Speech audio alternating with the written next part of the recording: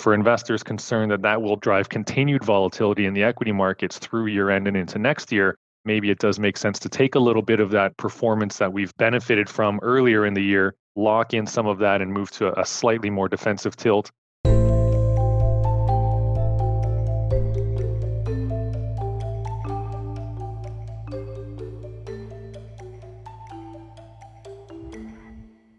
The risks posed by higher rates, still stubborn inflation, as well as small but growing cracks in the overall economy, notably in Canada, suggest a rotation into low volatility strategies may be prudent.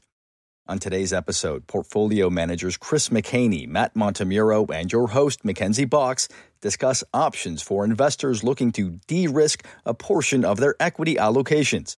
They also break down the likelihood of rising corporate default rates and the impact that could have on high-yield credit, as well as examine whether it's time to start adding to utilities, among the worst-performing sub-indexes in North America year-to-date. Before we hear from the team, please consider subscribing to Views from the Desk on your preferred podcast platform. And for many more ETF insights and resources, visit the Canadian ETF dashboard at bmoetfs.ca. That's bmoetfs.ca.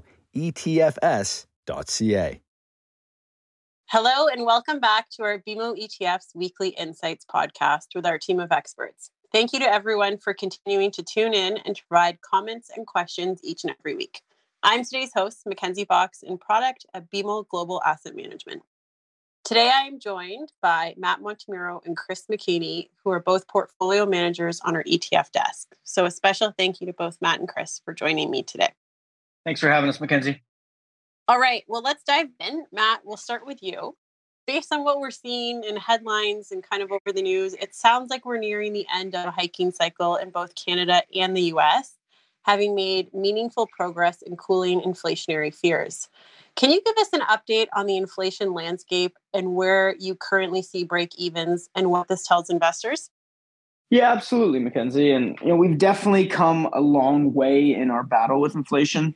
From the highs in Canada of 8.1% and the highs in the US of over 9%. It's quite impressive to see a 2% or 3% handle on inflation prints month over month. We're still waiting on Canada's CPI print for August. That'll come next week. But we did get August print for the US. US CPI came in at 3.7%. So that was slightly hotter than expectations. Inflation's not going away and it's still sticky and surprising us on the upside. But it was just slightly above expectations for August. These types of prints, the ones that are a little bit hotter than expected, are why investors continue to look for inflation protection in their portfolios.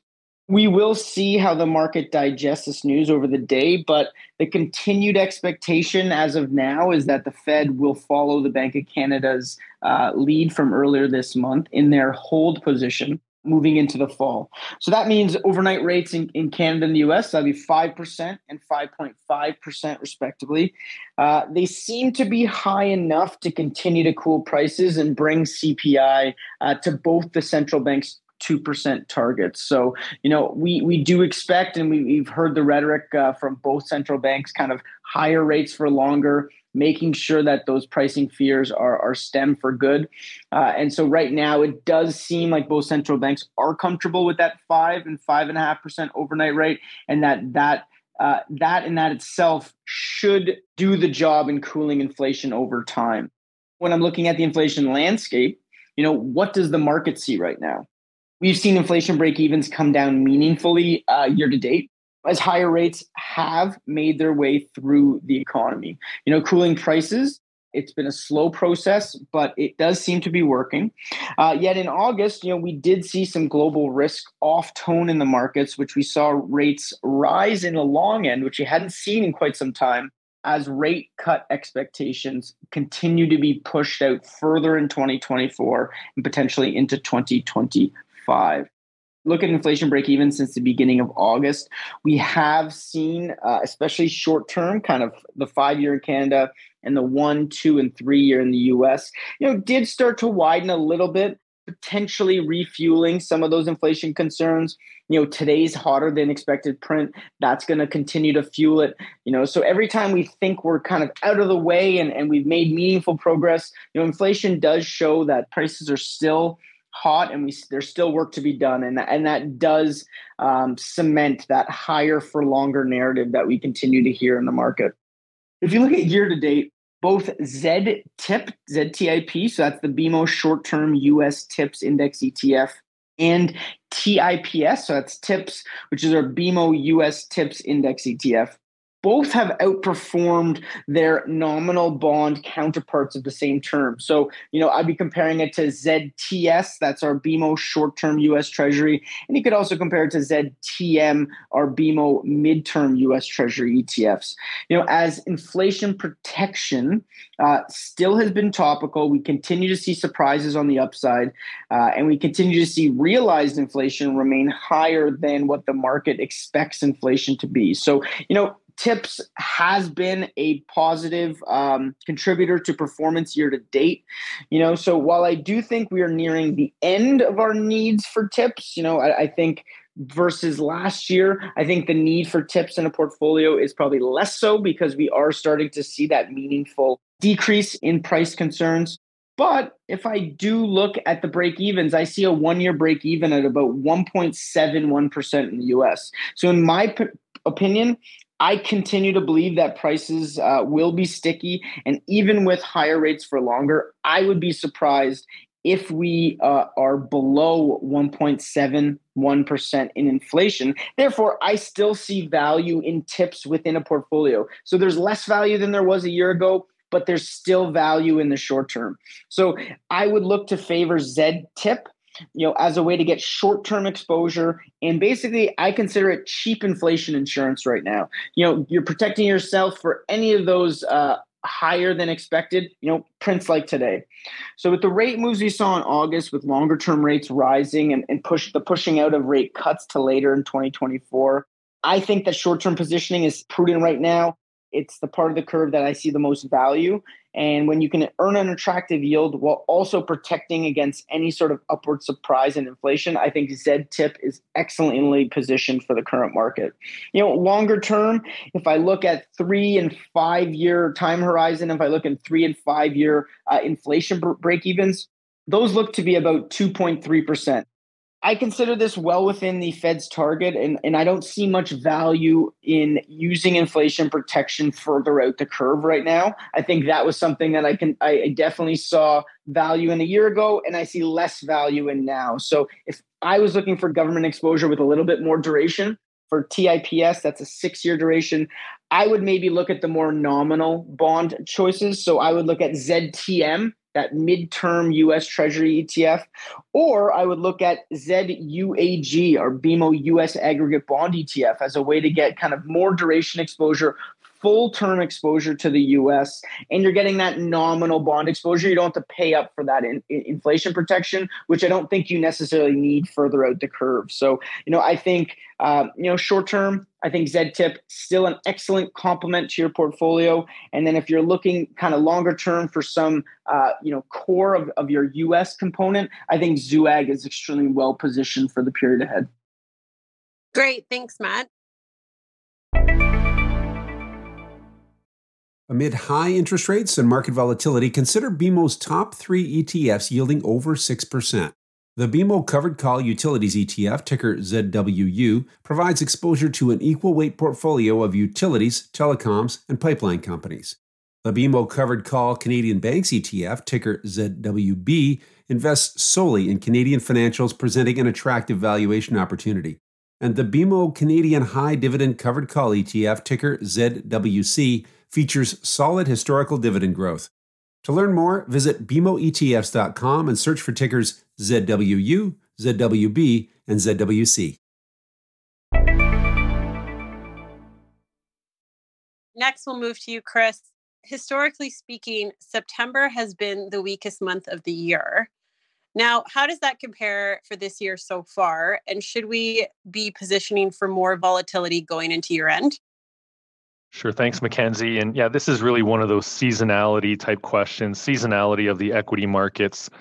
You are correct. If we look back, and let's use a 20-year window, a 20-year look back. On average, September has been the worst performing month if we look at the S&P 500 for U.S. exposure, and also even for Canadian exposure if you look at the TSX Composite. So far this year here in September, it looks like we are slightly down as well. But, one thing I would caution to investors, and, this really goes for all rules of investing, is that nothing is absolute and nothing works 100% of the time. I think most investors do understand that. If you look at which months seasonally, again, on average, do deliver that negative performance. In Canada, it tends to be June and September. That gives you that, sell in May and go away strategy of, essentially avoiding those summer months and those months where, on average, the market is weaker. That's where that sort of axiom came from. And if you look at the U.S. market, June and September stick out as negative months as well as January. Again, this is something that investors could play over the long term, and on average, maybe that tends to work out. But if we look specifically here at 2023, two of those months I mentioned, January and June, historically two of the weakest months in the equity market. This year, the S&P 500 was up over 6% in each of those months. So investors trying to avoid these negative seasonality effects would have missed out on over 12% return potentially in that S&P 500 exposure just this year. So I think it just goes to show that, again, nothing works 100% of the time. There is some element of seasonality to the markets. It's less clear as to how that works and how often it works. So, I think really the message to investors is to stay invested over time and stay true to your asset allocation mix.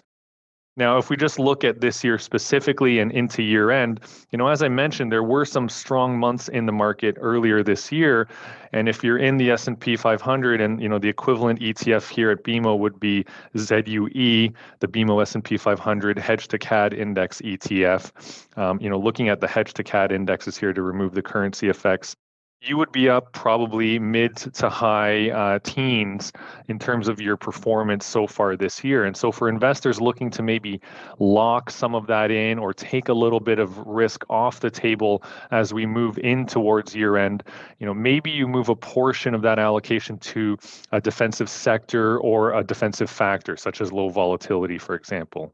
So if you're in that S&P 500 exposure and you want to maintain U.S. equity exposure, maybe take a piece of that and move it into ZLU, the BMO US Low Volatility Equity ETF.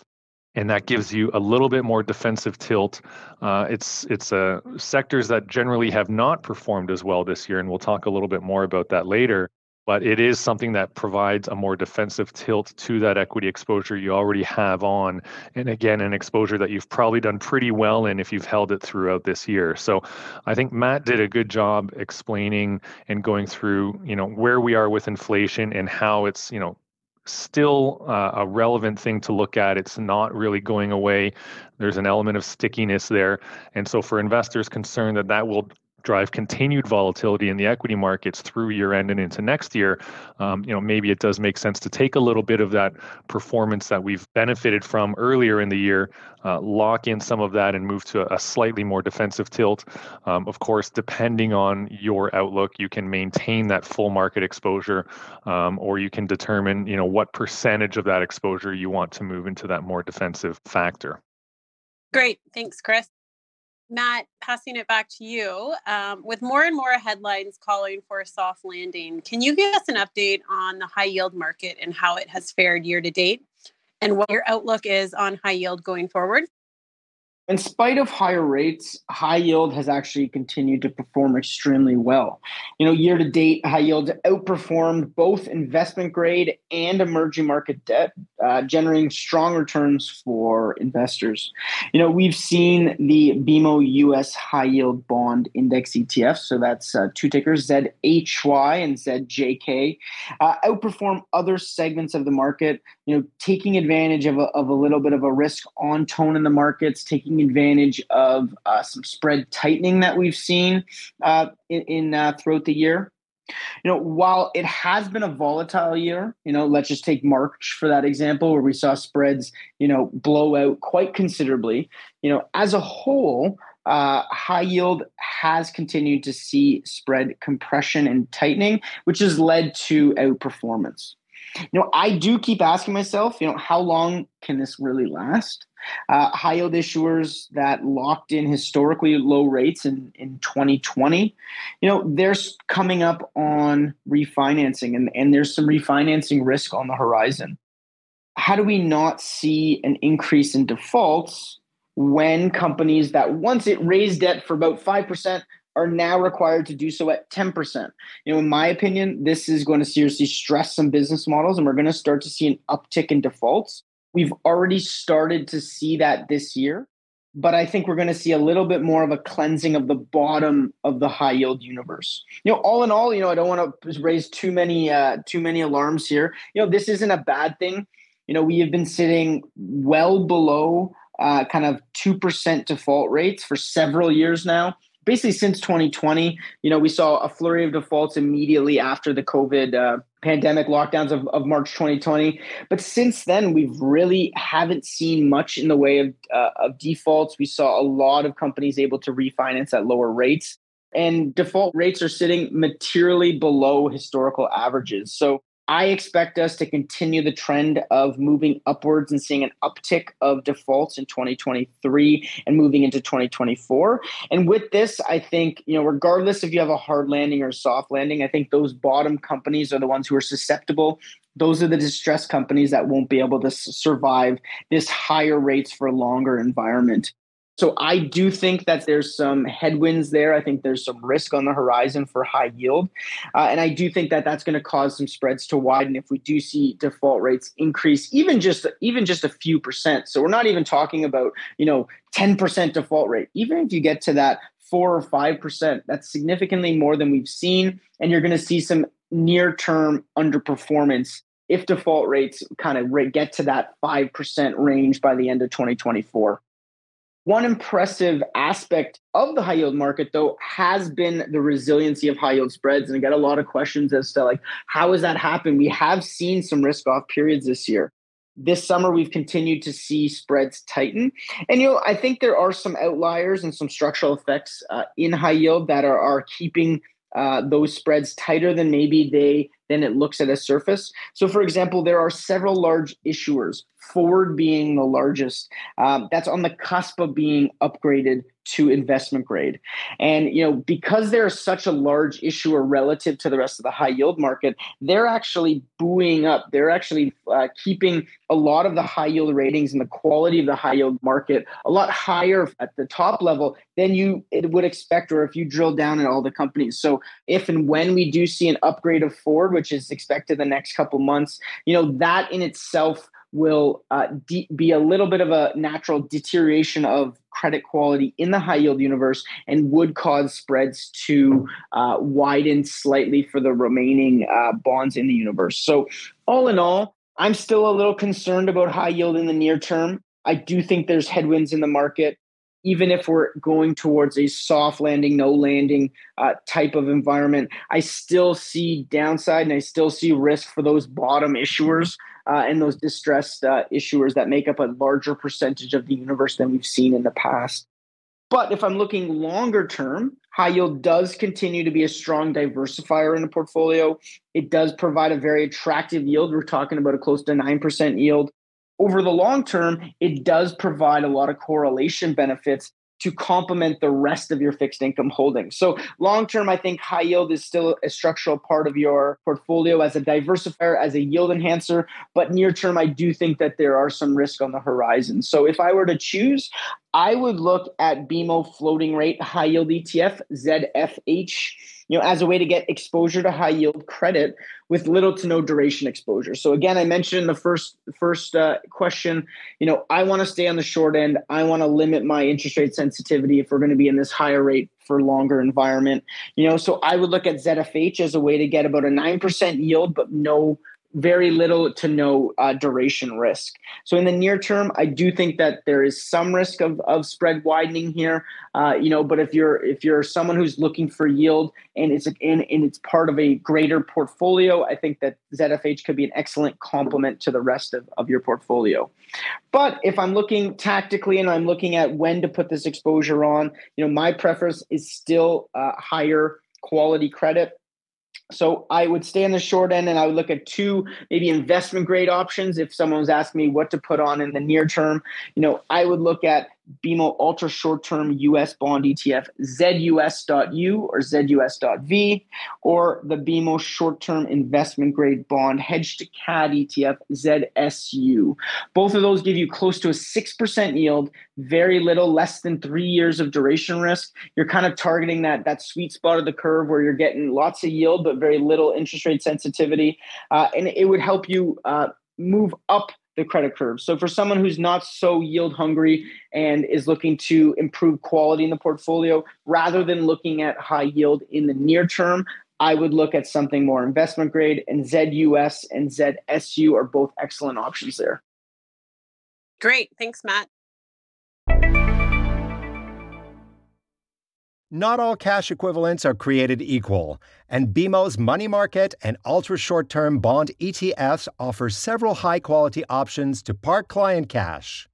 To learn more, visit BMOETFs.com and search for tickers ZMMK, ZST, and ZUS. And last but not least, Chris, we'll pass this one over to you. Tech has done really well year to date with some near-term pressures. What are your thoughts on the utility sector as a whole, which is more defensive and also the worst performing year to date? Maybe you can highlight the two BMO tickers, BMO Equal Weight Utilities Index ETF, ticker ZUT, and the covered call version, BMO Covered Call Utilities ETF, ticker ZWU. And can you also touch on how renewables have helped or detracted this year for performance? Sure, Mackenzie, and I think you're right to look at all sectors, regardless of where they have been performing in order to determine how much we want these in our portfolio on a go-forward basis. As you mentioned, utility sector, generally a defensive-oriented sector, has been the worst performing sector year to date, and that's largely due to interest rate movements. If we think about utilities, they really are the closest equities. In terms of the equity market, they are the closest thing to fixed income instruments, and so do tend to be somewhat sensitive to interest rate movements. And, if we look at the first half of this year, utilities actually providing a positive overall return because it was the shorter end of the curve that was really moving up in terms of yields, in terms of the fixed income space. And so it was those kind of 2 years and less type of yields that were moving up as interest rates continued to be moved up by central banks. Somewhere around, kind of halfway through this year, kind of mid-June or so, that's when we started to see the longer end of the curve and those interest rates start to move up. And that's when utilities, really started to be hurt as a sector as well. And so again, negative year to date because of the significant move we've seen, in particular the last 3 months, and in particular on those longer term maturity buckets on the yield curve. And so that's generally what's going to affect utilities in terms of that interest rate sensitivity, is that kind of 5 years plus type exposure as these generally trade off of those yields. Now, if we think about where we are in the interest rate cycle, and Matt's done a lot of talking about that so far today, if we are thinking we're near the end of this, higher for longer cycle, then we would expect some stability in those longer term interest rates, and therefore we would expect utilities to kind of come back as a portfolio diversifier and a value add in the portfolio. To the second part of your question, if we just look at how renewables have helped or detracted in this space, certainly having that renewable exposure, I think, has not helped the utility sector in general. In both portfolios, ZUT and ZWU, there is an element of renewable exposure in each of these to varying degrees. But if we look at the names involved, like Northland Power here in Canada or Next Era Energy south of the border, both of those names down in the neighborhood of, in the case of NextEra, 17%, in the case of Northland Power, over 30%. And we have seen some other renewable names down significantly as well. And so that particular area of the market selling off, in addition to any interest rate sensitivity, just in concert with other renewable names that we've seen in the past, do very well over a couple of years and now have started to give some of that back as a more volatile subsector within the utilities sector. I mentioned earlier on about potentially taking a little bit of risk off for an investor that's been fully invested through this year so far, probably enjoying somewhat positive returns to the higher end of the historical norms. One way to potentially take off some of that risk is to look at a more defensive sector. If you don't want to move into a factor, bolt on some sector exposure.